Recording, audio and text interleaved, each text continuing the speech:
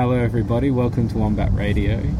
Today we're speaking with Janine Proust and we're in a park in Melbourne. It's beautiful and warm. Hi Janine. Hello. Can I ask you to begin with what you're excited about? Oh, interesting. Opening question.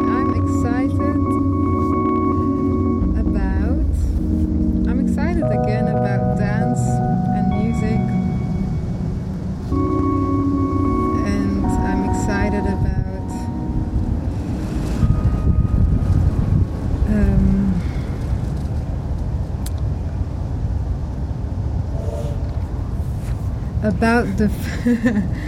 the the potential I see in dance and music, or dance and singing especially, to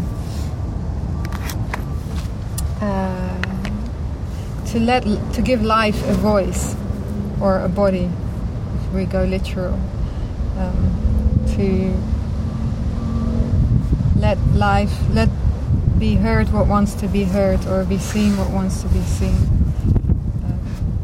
Sounds a bit abstract maybe, but to me it makes sense. It's something I'm excited about. No, it makes sense. That life, do you feel though like that you're already doing that just by living? Yes, but I also feel in many subtle and less subtle ways I and we am and are blocking it.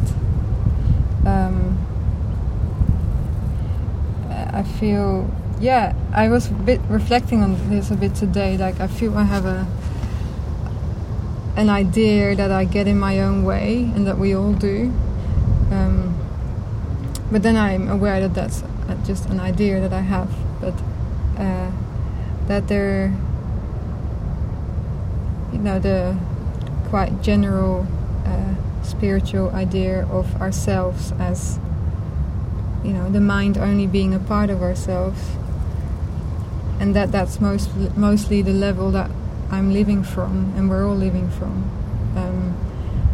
And I notice in myself a desire in life to go beyond that, but I see the potential, especially in dance and music, to really practice and live going beyond that. I feel it's easier in those avenues and more powerful. So I feel if I'm doing it already, yes, of course, we're all doing everything already all the time. But I do feel like I am striving towards more freedom, more truth in my actions, more directness, less filtering, more love, ultimately, I guess. if we get straight to the point at the beginning of the conversation. Yeah, let's go straight to the point. Because, of course, as soon as somebody finally says the thing, then it's very clear that we're all after the same thing. Yeah. What does that look like to you, though? How does that manifest? The goal or the process? Let's do the goal first. Alright. If you can separate them, yeah.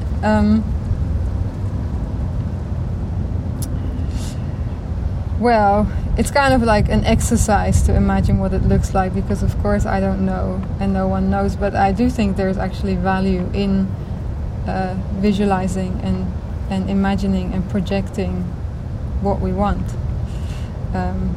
Like we casually mentioned The Secret when we were walking here. I'm totally into all of that. So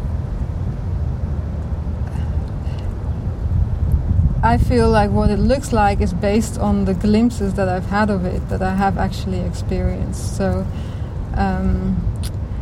where on a personal level, where I don't feel like my ego is so active, where I don't feel like I'm reacting to people's behavior in a defensive way or a protective way or all this kind of stuff, or I get offended or I get agitated, or they're to me all signs that there's something else happening other than just the simplicity of me being in the world and other people being in this world. So I used a lot of not. So what it does look like is people being open, free, loving, aware that conflicts are, conflicts can exist, but there's a level of consciousness, a level of a communication, tools of how to raise any issues, anything that could become a problem. Yeah, not letting things spiral into problems. This is like on a one-to-one level, but it's also, globally and between nations. And well, it's not really there's not really a difference. I remember someone saying that world peace is achieved by endless small acts of peace or kindness or goodness. Yeah. That actually you just need, that everything big is made up of everything small. Yeah, I believe that. And so if you just stop fighting, if everyone just stops fighting with their neighbours. Yes, totally. Or with yourself. Yeah. It's quite, and it's so much easier said than done, but it's so important, and I feel like I'm at a stage in my life where every day I'm reminded by how important it is, and that it's not just a self-indulgent happiness quest. That really, I do at this point in my life believe that that is the most effective way that I can contribute to change, by living it, by living peace, like you say, and really taking that practice seriously. And whenever I notice I fall, then it seems self-indulgent then to take time to see, oh, why did I get upset there? What can I, but at the moment it seems like the only way that I can get better at that. And I truly believe that if I get better, then people around me get better, and if this kind of idea, and one day it will ripple through to the President of the United States. And tell me how that filters through to process, because I agree, my feelings are, so when I studied at VCA and there was a huge upheaval, as I'm sure it is with every first year student that goes to study dance, about what dance can be. Yeah. And I remember thinking, and still holding on to this belief, so maybe I haven't grown as much as I possibly could have, that yes, it can be useful to consider that everything can be dance, but just as there is a difference between talking and singing, there is a difference between not dancing and dancing. And I don't know if that difference is always what it looks like, or what the intention is, or what the feeling is, or what you're trying to relay. But there is a change that happens. There is a difference to my experience of it, or whatever. Yeah. Even if I can't quantify what that is. So I guess I wonder about your... when you were saying about, yes, you can do these things by just being in the world, but then I'm interested to see how you can do these things. And that's, I guess, why you're saying that dance and other forms of performance somehow get you there more quickly or something. Or are the glimpses into the other. Yeah. Well, this is very much an area of research where I feel I have a lot of unanswered questions. But like you, I have had experiences, so experientially I can testify to things. That's how you say testify. It. Well, I don't know. That's testify. The word. Yes. And I also am aware that I particularly say music and dance, and that might just be because for me personally that's what I'm drawn to. That's definitely the case, and I'm also still open to seeing if it's actually more universal than that it's not just me. That particularly those two forms are very powerful in terms of going beyond our everyday knowing of who we are. Something to do with that, I think.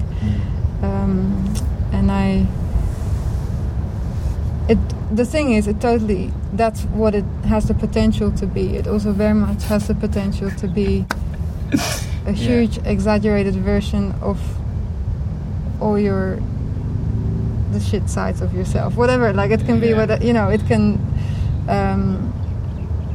totally just be it can be a tool for right-wing propaganda. It can be anything you want it to be. But what I'm feeling it does have the potential to be is an experience of the beyond, in the sense of, it's funny to say the beyond, because the beyond is actually also like the within. It's not like poetic up there beyond. No. Yeah, so it's the, you know, if you, I've recently been going to this meditation at the Sri Chinmoy Center, and they teach stuff that I've been, you know, practicing for years, and I've heard from many different teachers for years, but they said it in such a simple and effective way. So the idea that we're all existing of 5 layers of bodies, in a very simplified way of putting it. And they call it the physical, the vital, the mental, the heart, and the soul. So, and they go in order, and there are like Sanskrit names for this and stuff like that, but this is a very beautiful, basic way to put it. And most of us are living in the physical, the vital, or the energetic, and the mental. And then the step from the mental to the heart is also the step that's from the finite idea of ourselves to the infinite idea of ourselves. I'm just putting a lot of stuff into 2 sentences. But what I'm saying is that I very much feel through my experience of dancing and singing is that I can take that step from an idea of Janine in this body with, you know, 29 years of life and to a vaster and more expanded view of who I am, which is, you know, the heart, and then the next step would be the soul, which would be the most expansive view. At the same, I'm fascinated by this idea of the most expansive also actually being the most intimate, the most subtle, you know. So, what are we talking about? We're talking about dance. Oh, I loved what you were saying about, like, from talking to singing, and from, so in dance it could be from moving to dancing. That there's a shift. There is a shift, and I'm also, because I kind of went through my training and also the first few years after training very much, you know, just rebelling anything that I could rebel, really, and very much thinking that I was much more clever than any teacher and any choreographer out there already, this kind of idea. So and you're completely beyond that now. Hey, you don't do that anymore. No. Well, I don't know, but I did actually, I went to visit my choreography teacher in Canada recently, because I had to be in Canada for something else, and she lived nearby, and it was so nice that we're like friends now, because she was the head of choreography at London Contemporary Dance School, where I studied. And I was so mean to her in her classes back then. But anyway, she still loves me. We had good adult conversations now. But what I'm saying is that I used to really very much argue for the idea that, you know, I can stand on stage and wiggle my toes and it's dance and this kind of idea. And I still believe that, and it serves a purpose. Yet now I am more interested in that I physically have an experience, physically or energetically, whatever you want to whatever layer is on, I feel a shift from moving to dancing. I feel a shift from sounding to singing. So yes, they're all valid forms of expression, but what is the, what makes the shift? What is that transition? I'm very very fascinated by that question and intrigued. I like what you were saying about the expansive is the intimate, and that the beyond is within. I don't have anything to add to it. I just thought that it was a really nice summary of something that was open enough that it could be individualized to whoever heard it. Yes. I know that when I'm dancing, and I just did this development recently down at Frankston Arts Centre with Josh Thompson, and there's a couple of scenes that feel very much more like posing or physical theatre or representation or something like that, like referencing an idea through my body language. But I feel that it clicks into dancing when there's some kind of ride. Yeah. There's either a ride of movement and momentum, or there's some kind of playfulness or cheekiness or something. Yeah, they're beautiful ingredients, I think, of the dance, or of the I feel the ride. I very much resonate with the ride, or a sense of surrender. That's why I feel like I'm so busy with this idea of getting out of the way of myself, or so then it's also, what am I surrendering to? And that's where I guess that idea of the vastness, I'm surrendering to the vastness. At the same time, that means I'm surrendering to the purest core of myself, actually, I mean, pure is a very, not such a cool word to use. I'm aware of that. But to me it means something. I don't get, I don't think it's a yucky word. Some people do. But I've been doing a lot of this vocal training. It's kind of a vocal meditation practice, but it's through a lot of sighing and singing. It's called Wild Roots Vocal Journey, and it's very much riding waves, and the idea of letting, the teacher talks a lot about mama music and the idea of letting her sing, and I feel very similar in dance, the idea of letting her dance through me, and at the same time not thinking that the her is actually not me, that this is again this idea of the vast and the intimate, and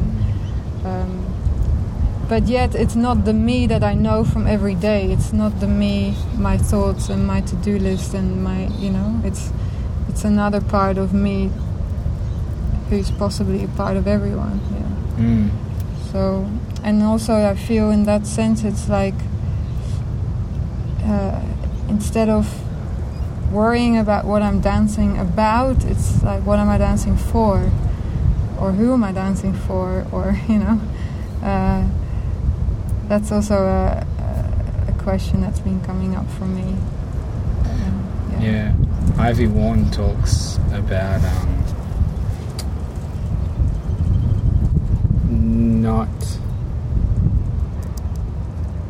not doing the dance, but being available for the dance. Totally.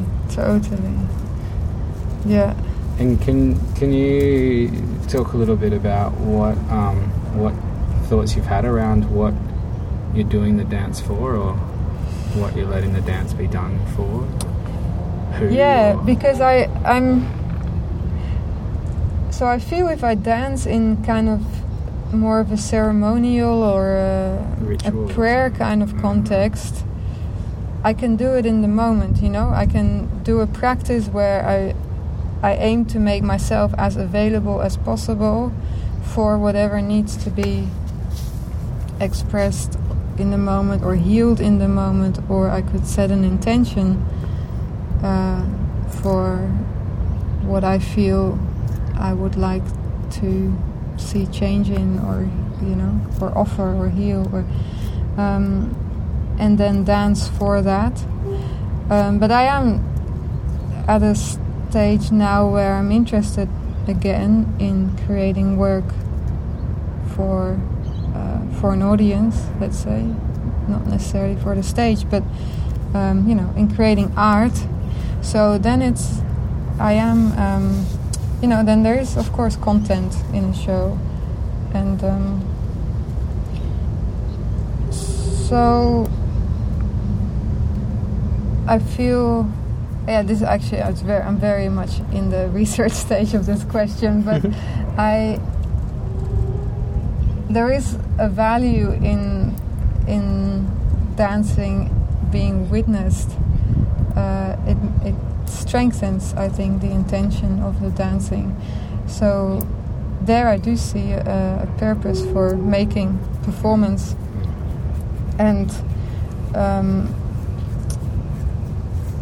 the doing it for similar, I think, in a idea of prayer. I say prayer, like I used to be so against all religion, but now the word prayer means, to me, really means it's a way to manifest what we want, to wish for what goodness we want to see in the world, or in ourselves, or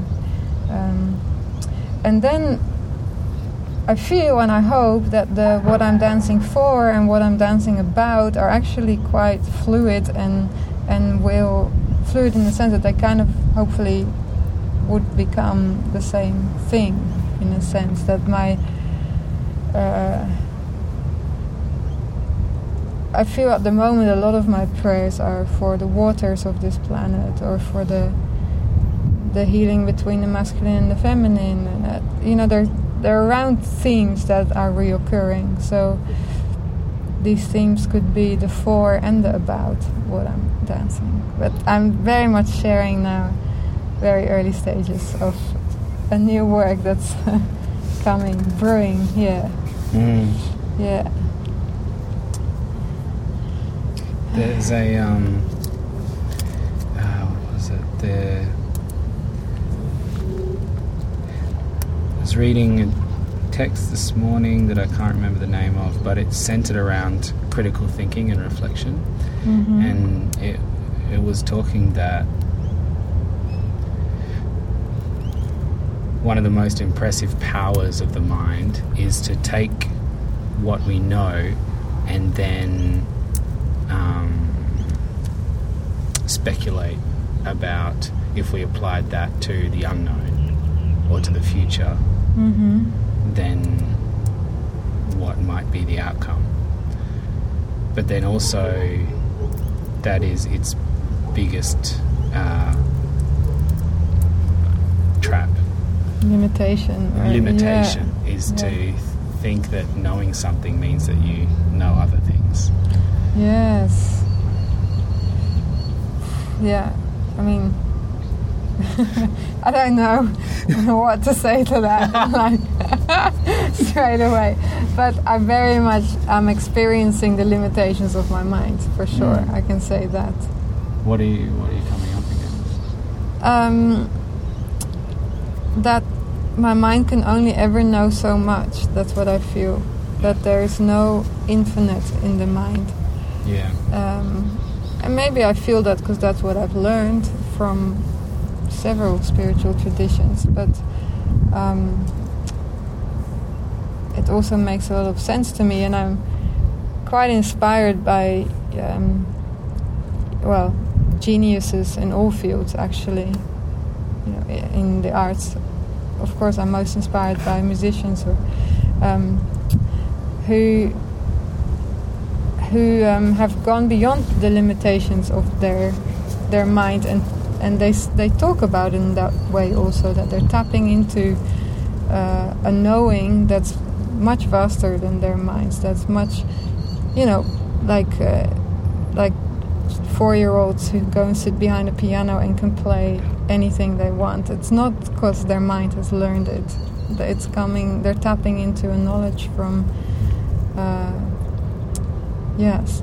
another form of wisdom that we all have access to, but not as long as the mind is arrogant enough to think that it's the most intelligent part of us, you know. This kind of the arrogancy of the mind, I'm very much seeing a lot lately in myself and in others. Not that we're, not arrogant always in the way that we think of arrogancy, but just that my mind has a tendency to think it knows better than life, you know? So, that's a habit. Quite amazing. So, what do you do with all of this? Like, when you go into a studio? Yes, well, I have to take... helicopter. I've taken quite a lot of time out of the studio, actually, of my own processes. I've worked with 4 other choreographers, but so yeah, you're catching me at a state where I'm about to go back into the studio and see what I do with all of this. But I'm excited, because I feel I'm really stepping into the idea of a creative process very differently now, and in a much more surrendered state, I feel, and a much more less needing to know or needing to, But perhaps also a much more steeped state, like you are meaning full of the experience of the thing that you're going in to deal with. Yes. Because you've been living it as a daily construct. I hope so. Yeah, I hope so. And I feel I'm going into the studio seeking also for an experience. Yeah. More than anything. How do you prepare yourself for that? How do you prepare a space so that it's ready to give you an experience? Yeah. I do the things that I know to do, like preparing. Well, finding finding a space that for me feels conducive. First of all, feels peaceful and open. Like it needs to be available for anything to happen. And physically go through techniques and exercises and processes that I either that I know or that will come in the moment from the intention of wanting to be available, I think, and I do see I've over the last 10 years gathered tools from different people in different contexts, and now I actually see, for years I've been so attracted to Rosalind Crisp's work, and for many years for me it was very much just on a physical, intellectual level, actually. My brain was so excited by how confused she would get me in a physical way, her improvisational tasks, which she doesn't call improvisation. I'm sorry, Ross. But now I see how that's actually also resonating with me on, let's say, on this more kind of spiritual level, if that's what you want to call it, what I'm interested in now. So many different letting go techniques, I think. And now with the vocal work, I see myself, it's my dream to incorporate that. I've always wanted to be a singer. And maybe it's not going to lead to that, but definitely in my process, the idea of sighing being the most, the purest vocal, the most honest we can be in a moment, to sigh, the most honest sigh of that moment. In sighing, you're not shaping. You're just, as Amit, the teacher, would say, you're letting her in and you're letting her out.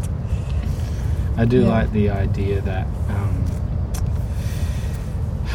the thing that you don't have, that happens without you, the thing that happens without you, even though you can hijack it and take control of it, is breathing. And that breathing is a audible and vocal act as well as a movement act. And so at any point, any movement or song feels contrived, you can let everything go and do absolutely nothing, and the authentic need to breathe will come back. Yeah. And then you can start turning volumes up from there in the direction that you want, in the aesthetic that you want, to highlight certain things. But that everything is every movement and every song and every dance and every word is an exaggeration of breath. Yeah. Actually, this is a very beautiful way to put it. Ian McClellan talks about the power of live theatre in the same way. That something that his body is resonating vibrates the air that vibrates your body and your ears. Yeah. And that is an intimate act. Yeah. Very much. If we're... we can train ourselves to become more sensitive to that also, I think, that's a good point, to actually. resonate on that kind of level, so that we don't need crazy physical feats, or the same can be auditory feats, to feel any kind of resonance, for the resonance to be much more subtle but actually much more deeply felt than when on that level. And this it's so good that you brought up the breath, because that really is the only essence we have, really, and the only it's a proof that we are not in there's something more powerful than our minds, because you cannot actually stop your breath only with your mind, there's a way to do it, of course, but it involves something physical also. And I remember even asking someone, you go into a jail cell and you have to hand over your shoelaces and your belt and all those sort of things. And I remember thinking aloud, well, can't you just hold your breath until you die? Yeah. And now, well, no, because as soon as your mind fails from lack of oxygen, then your body takes over and starts breathing again. It's not up to you. Yeah, exactly. Your body or life. I really think breath is the essence of life. Yeah. This is such a... Or even at a cellular sentence. level, just respiration. Yeah. In itself, a taking in and then a giving out. Yeah. Yeah. Why are you... You mentioned only, about to go back into the studio. Yeah. What led to you being not in the studio?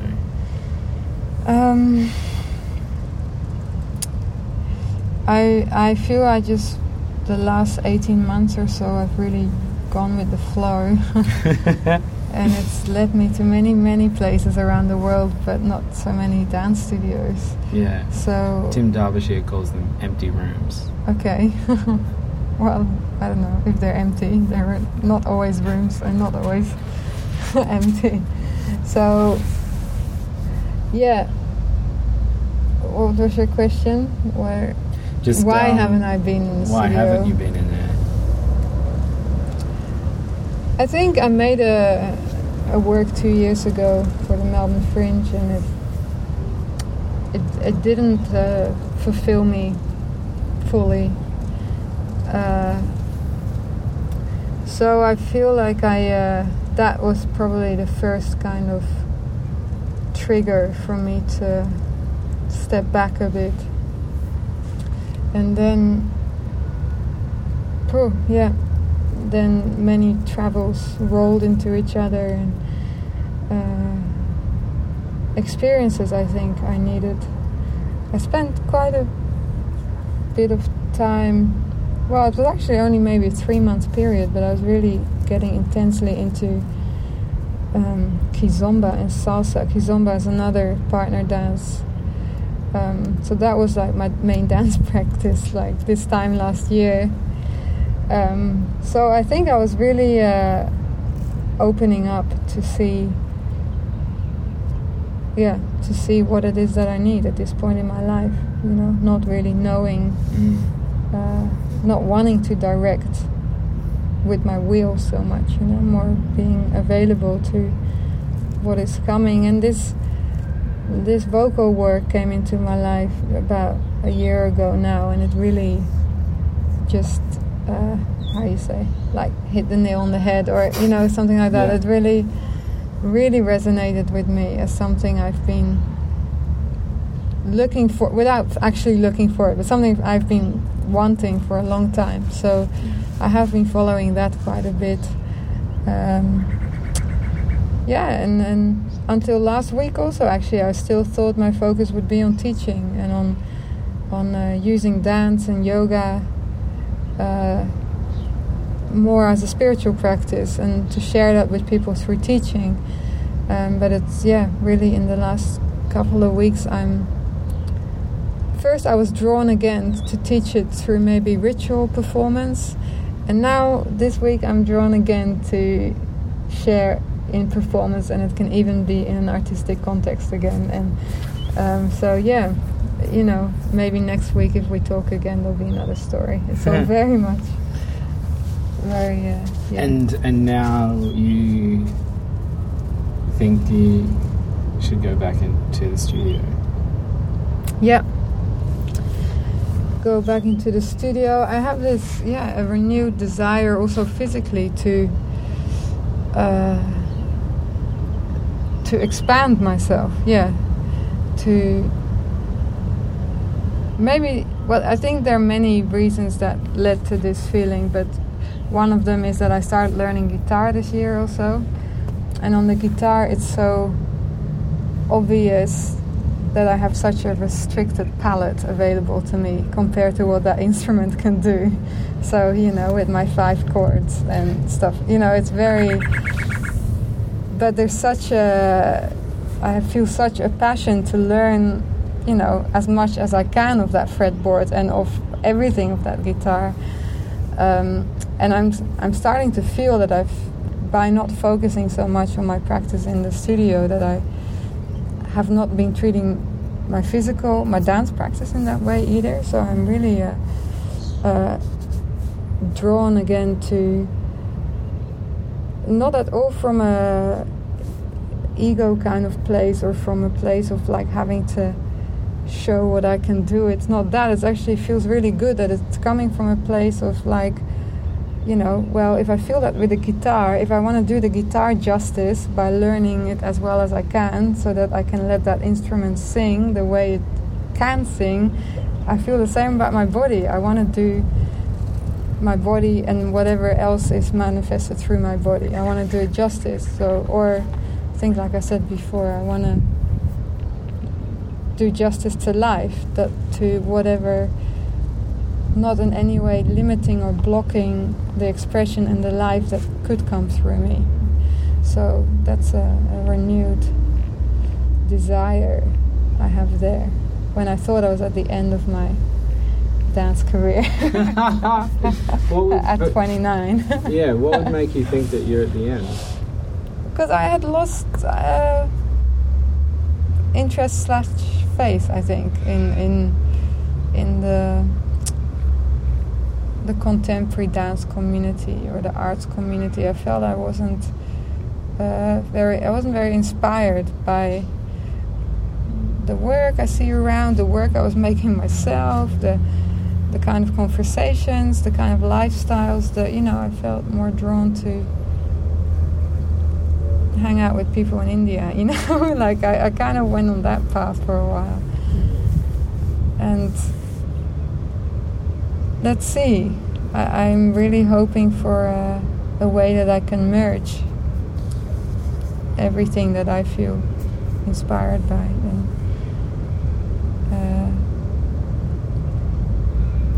and there's no it's nice. I'm not like, I don't feel like I need to fill any particular place in the scene, or I need to, you know, there's really no, I feel, who knows, I feel like I don't have an attachment to success in that kind of sense, in the sense of other people thinking I'm a great performer or choreographer, or, you know. But I do now actually really have a desire for success, in the sense of that I cannot be limiting anymore what I'm giving to the world. You know, I need to give.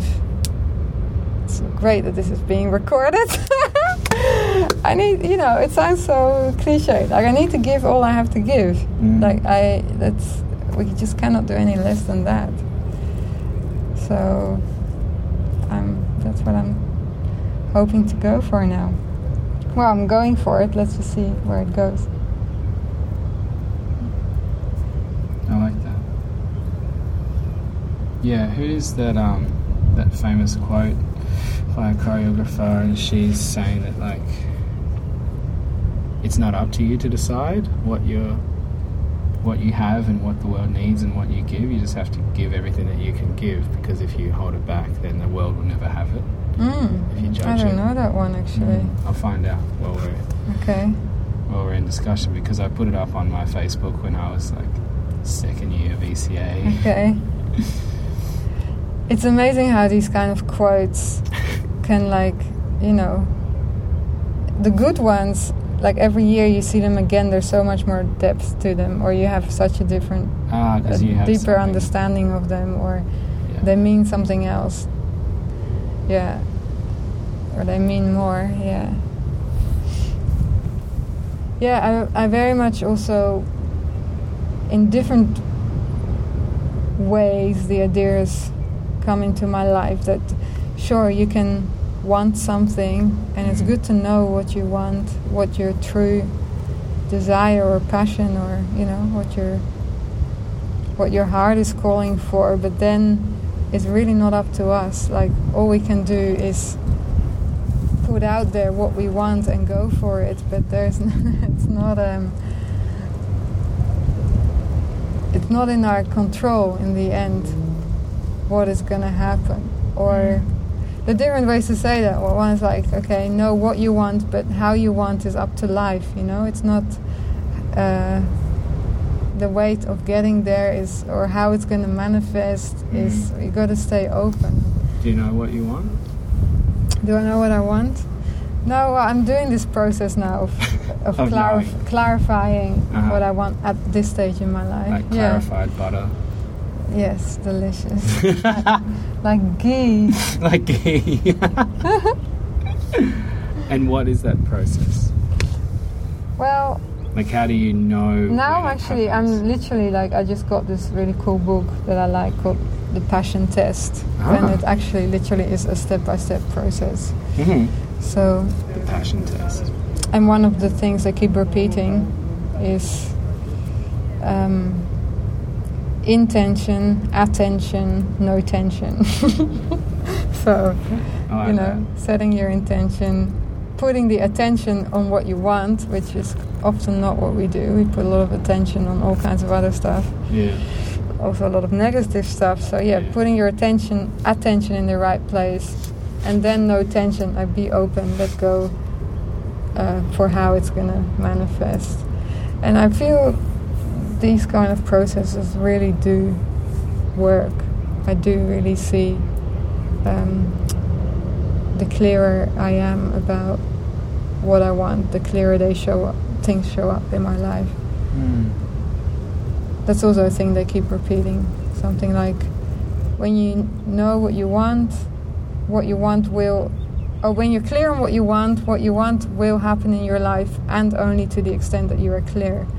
So this is also what I see. I see things manifesting in my life that are like half of what I was hoping, you know, and then it's like, okay, so maybe what did I do wrong here? Like,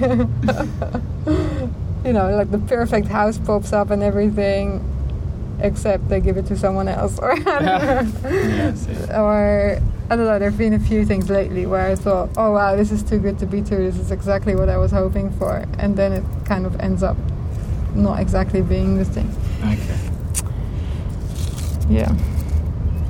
What do you think, where do you think what you want comes from? Phew. Well, I think there are different kinds of what you want. I think, there are like what you want in a desire form, which serve a purpose also. But then there's I do feel I'm really trying to tune in with what I want in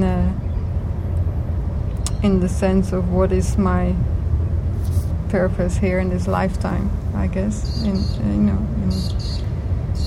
So what I feel like the biggest ones have to be connected to what I'm here to do, or what life is giving, wanting me to do here. So I think that's where it comes from. Dharma, you can call it, or and I also believe and have witnessed in little bits in myself and in huge ways in other people that if you're really getting in touch with those ones, the deep ones that really your soul is calling for, and you're putting your attention on those, then these will manifest, because they are the ones that are why you are. They're the ones that you are here to manifest. Yes. I do believe that. But at this stage in my life, I'm open to believing something else later on. Yeah. So you're making a show at the moment? Well, I don't have an outcome set yet. I'm more interested in taking the step again of, seeing my dancing as an arts practice as well, not just as a way to teach other people to be more attuned, or as a way to be more attuned myself. But also, at this stage I feel it's more an investigating again. What is the role of arts in all of this, or the role of performance in that context, in an artistic context. So I am dreaming of a show. I also, I'm hoping to work with live music as well, because that's becoming a bigger. I've always, it's one of those things. I think everyone loves music, so I've always loved music. I've just never really let it in to the extent that I am letting it in now. So, I'm dreaming a show, but it's not. No rush. How do you dream up a show? Well, I'm noticing what I get excited about. Like, I'm noticing the kind of the kind of visions of it that are coming naturally. I do have actual dreams as well, like nighttime dreams about it. And how do you dream up a show? Yeah, well, maybe the question is more like, what is that feeling when you notice that you're excited about something? Because the thing is always different for everybody, but that moment is probably quite a universal moment of something resonating with you. Yeah. Like, how do you notice that? What does that look like and feel like? And how do you put yourself in the pathway for more of that? Yeah. I don't know. How do you notice it? I try to know. I try to be open and aware, and do you go days without it, and then think, oh shit, I'm doing something wrong. I've got to expose myself to something else. Oh, in life, yes. I go through periods where I notice I'm not so excited about what I'm doing on a day-to-day basis. Yeah. And that's now I very much see that as a red traffic light, or a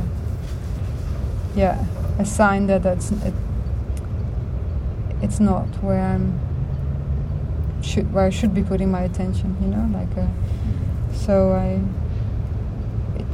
it sounds, I think, maybe all very idealistic, but I do believe that we need to be in love with what we're doing, or fulfilled by what we're doing all the time, and that's not just for the fortunate few, you know. And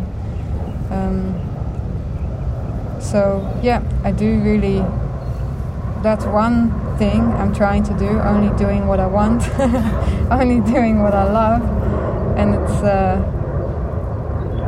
I do believe that that's possible. At the same time, I'm not quite there yet. I know that in reality I'm doing things I don't love sometimes.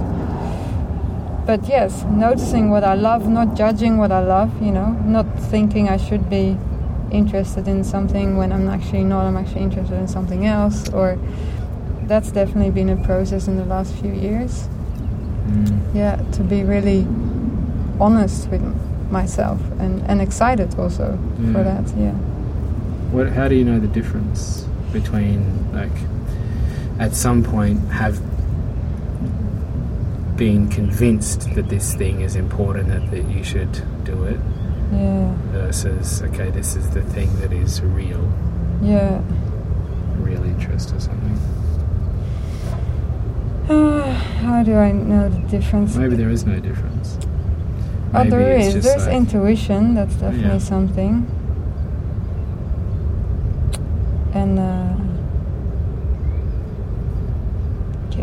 there's the unquantifiable, you know, idea of what's making your heart sing. And I do know, I'm starting to recognize that feeling more and more. So there's that. It's not what makes your heart talk. No. It's what makes it sing. That's true. That is true. Yeah. Any other epiphanies that you want to share? Wisdom?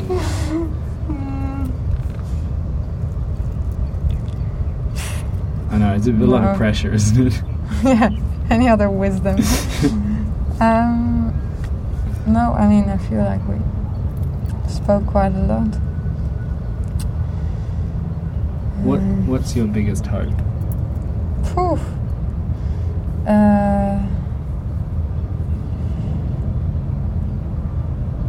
Yes, my biggest hope is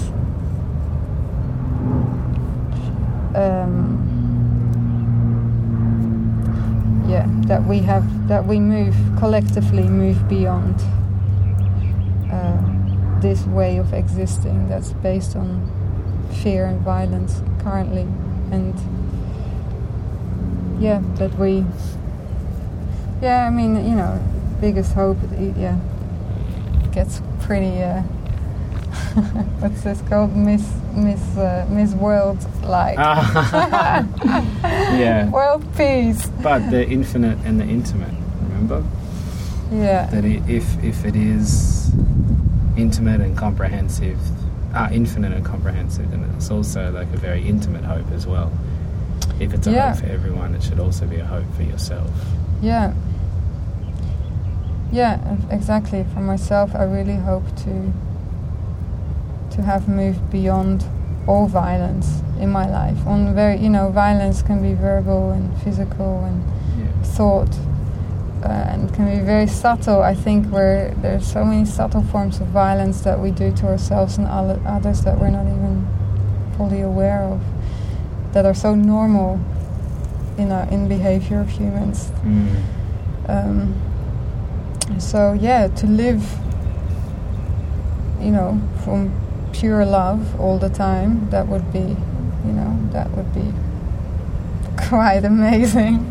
So that's my biggest hope. And I do also maybe that's still the kind of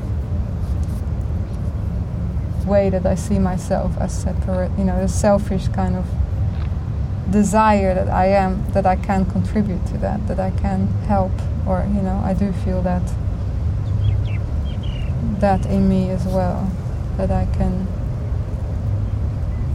be the most expanded version of myself to contribute the most. Yeah.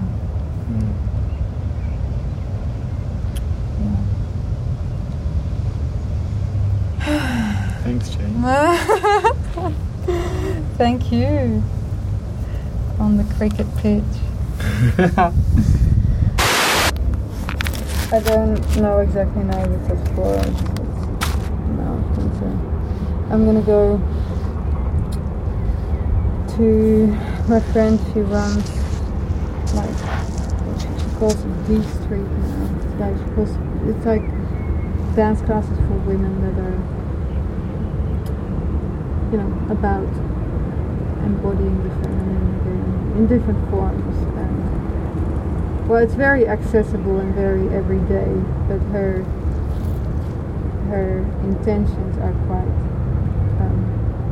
deep. But maybe the classes just look like women dancing to Beyonce and having fun. Cool. But yeah, so yeah, because there was a plan that I would stay in Melbourne now, and then I could teach for her as well. Because I've been for a little while. I'm still interested in embodying the feminine, or what it means, what the feminine is, and to give a voice to it again. So. Should I ask you about it for the podcast? Well, if it's a basis for your interest? Yeah, but it's also... then you have to insert it somewhere.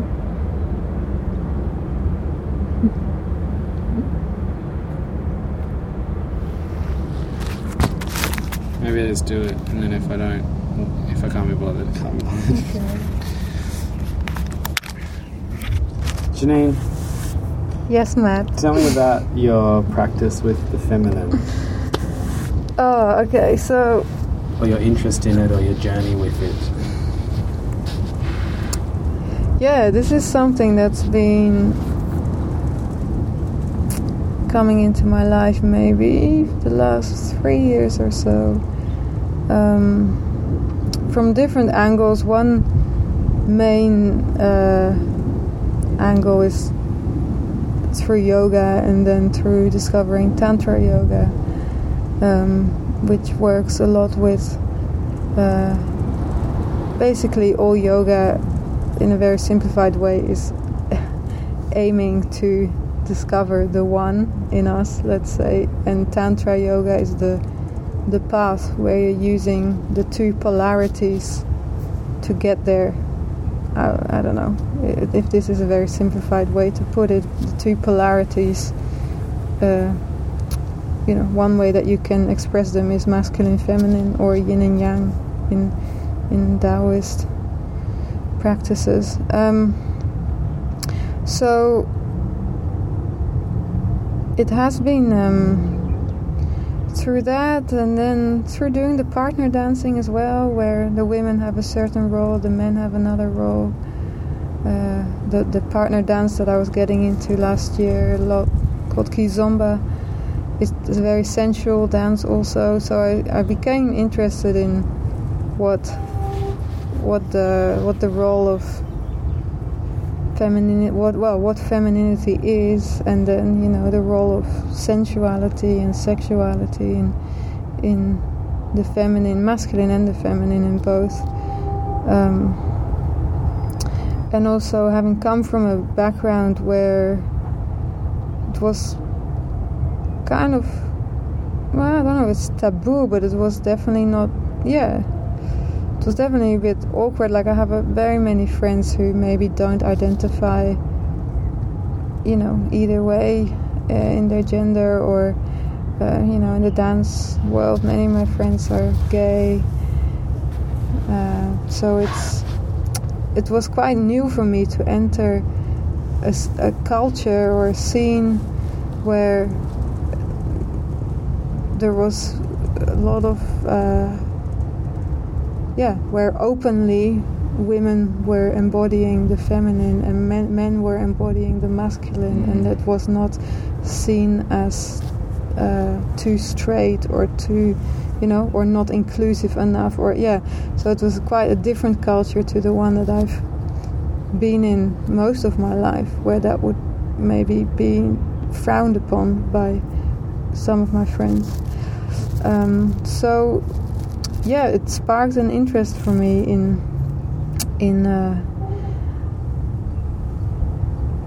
what it's a huge topic, like what it is to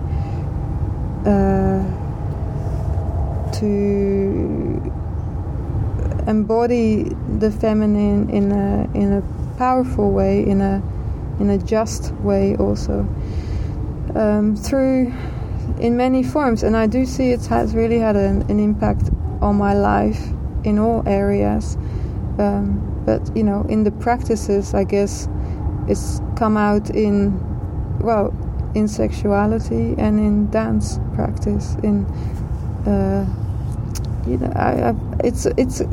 It's an ongoing research. I see that I'm drawn towards dance forms that are using the pelvis, and this is not only feminine, but if I look at a lot of traditional dances for women, there is a lot of focus on the pelvis and moving the hips. So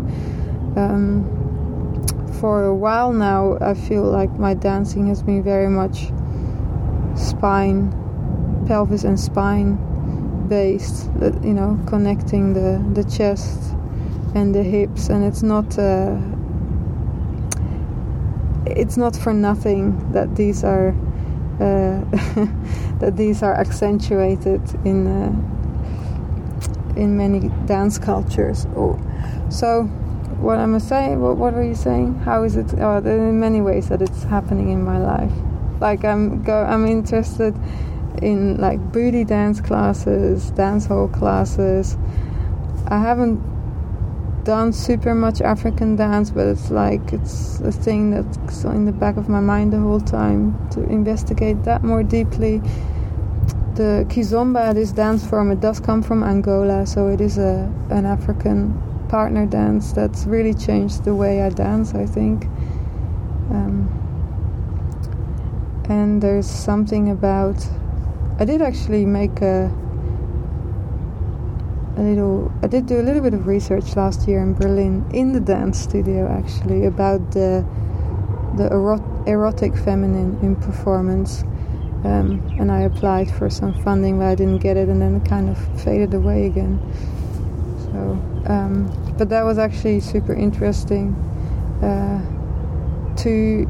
It's really an area that I've started to tap into,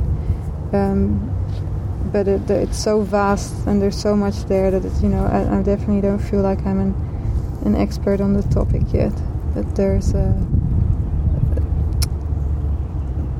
the erotic force in us is there undeniably, and the acknowledgement of it, and then harnessing it, using it in a conscious way. I really see there's a way forward, and a lot of healing to be done there, that ripples through on so many levels in our personal lives and in society. It's way more than having better sex, let's say, if that's that's the smallest little fruit of it, yeah. So, but this is another huge topic. I don't know if we're talking about that now. Yeah, right.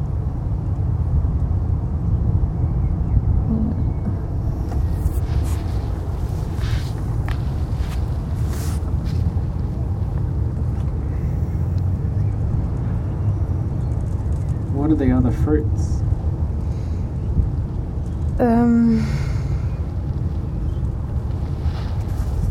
Or what have you noticed in yourself? Okay.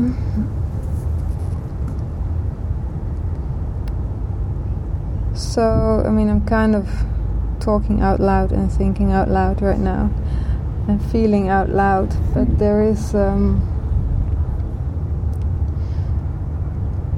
so, you know, if we take the view that there are those two essential polarities, the two forces of the masculine and the feminine within each one, but also we do see in the world that there are men and women, and there are people who don't identify as either of them. But I do identify as a woman, and I'm okay with that for the moment. And I also think a lot of people with penises identify as men, and a lot of people with vaginas identify as women. So seeing this happen,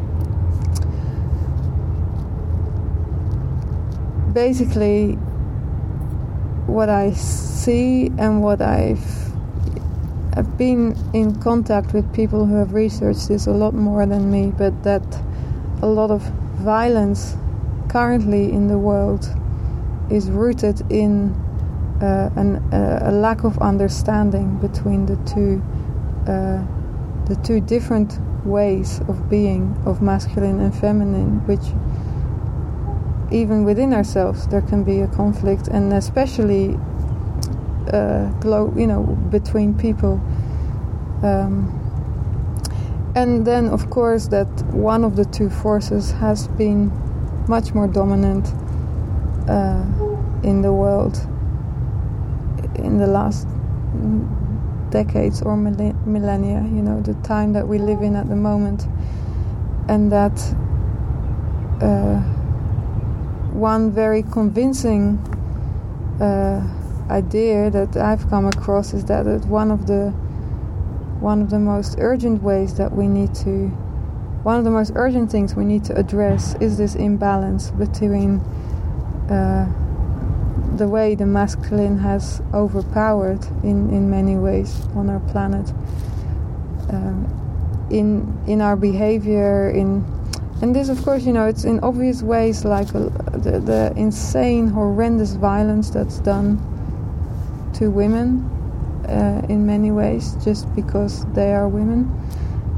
But there's also just the behavior of the masculine behavior, which can be used in such a powerful way, but it's overused in corporations, in capitalism. I think it's almost like you have to abuse the masculine to be successful in a capitalist society. It's such a huge topic that I'm just kind of hinting at right now. Yeah. I especially like the word abuse, because it's not, in my experience working on this show about the cultural narrative of how to be a bloke, it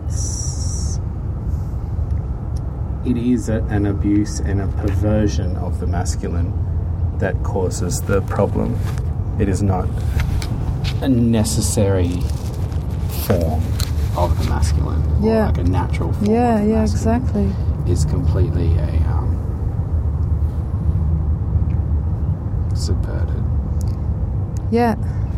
form, and in all people as well. And that when you mentioned about how the masculine and the feminine exist within each one, that when you throw shame on one side of something, i.e. the feminine, then you cause an imbalance of what you are allowed to be and what you are not allowed to be, and so people strive to be more of that thing, and then everything becomes imbalanced.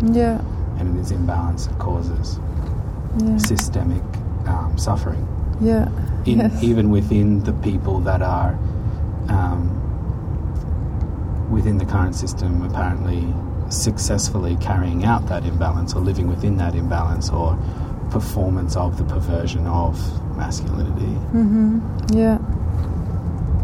I think it's a problem for all. Yeah. And as you said, it can be a very, very powerful force for good. Yes, and so I think for a while I was much more in a victim kind of mode of.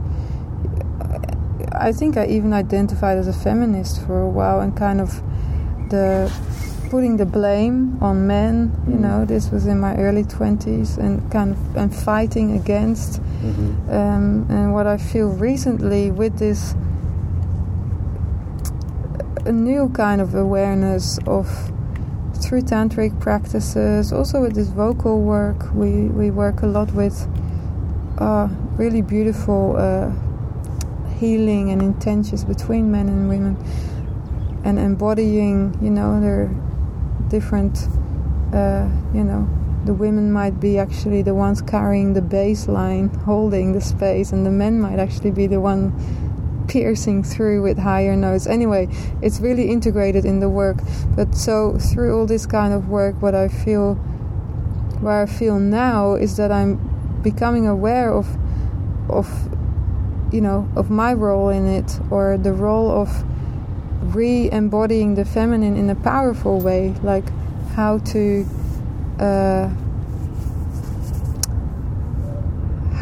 tease her out of me, and also out of men, and out of women, out of everyone, how to welcome the feminine again in everyone,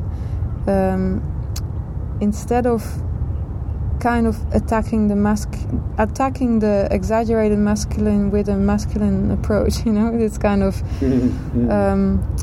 so, and I think a lot of beautiful men I've been meeting in the last 2 years who are doing similar kind of work on the level of the masculine, and this is very divisive maybe to some people, and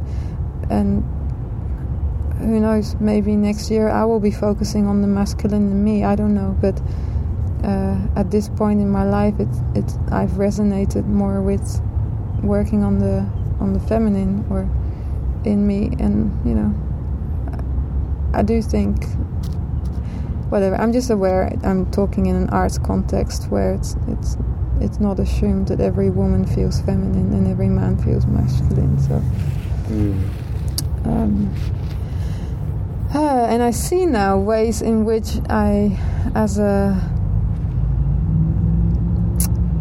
when I feel disempowered as a woman, ways in which I actually... it's so complicated. Ways that we're abusing the feminine also to, in a false way, try and regain power. Or ways in which I take on this abuse form of the masculine to regain power, All kinds of false ways of trying to do things better or become more powerful, but actually they're not working. So it's a really beautiful, deep process of something about honing into our true power. That's not based on putting anyone else down, or that's really it's a question. What is the power of the feminine? What is the power of the masculine? They're both such powerful forces.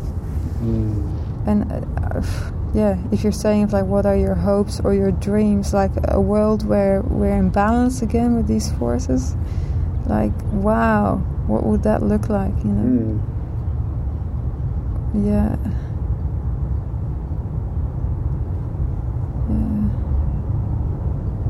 So it's really a journey for me that I'm totally still in the midst of, but even just experimenting with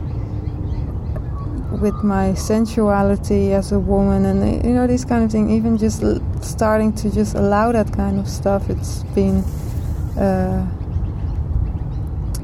it's changed the way that I stand in the world, and the way that I see myself, and the way that I look at others also. Yeah, I guess it's all just part of growing up. Yes, but growing up is not one straight linear progression. That is guaranteed. No, that's for sure. That is for sure. Yeah.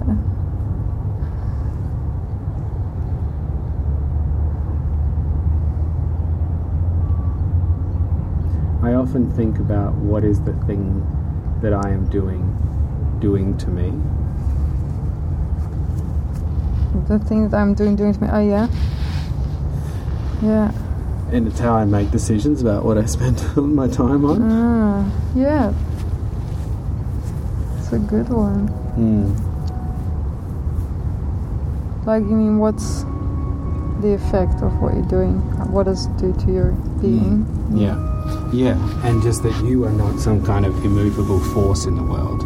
Actually, you meet something, and then through the process of you affecting it, it also affects you. Through the process of you shaping it, it shapes you. Yes. And that would be a nice consideration for a lot of endeavours. Yep. Yeah.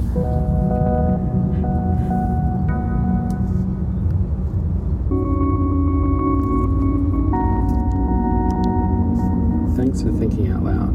Yeah.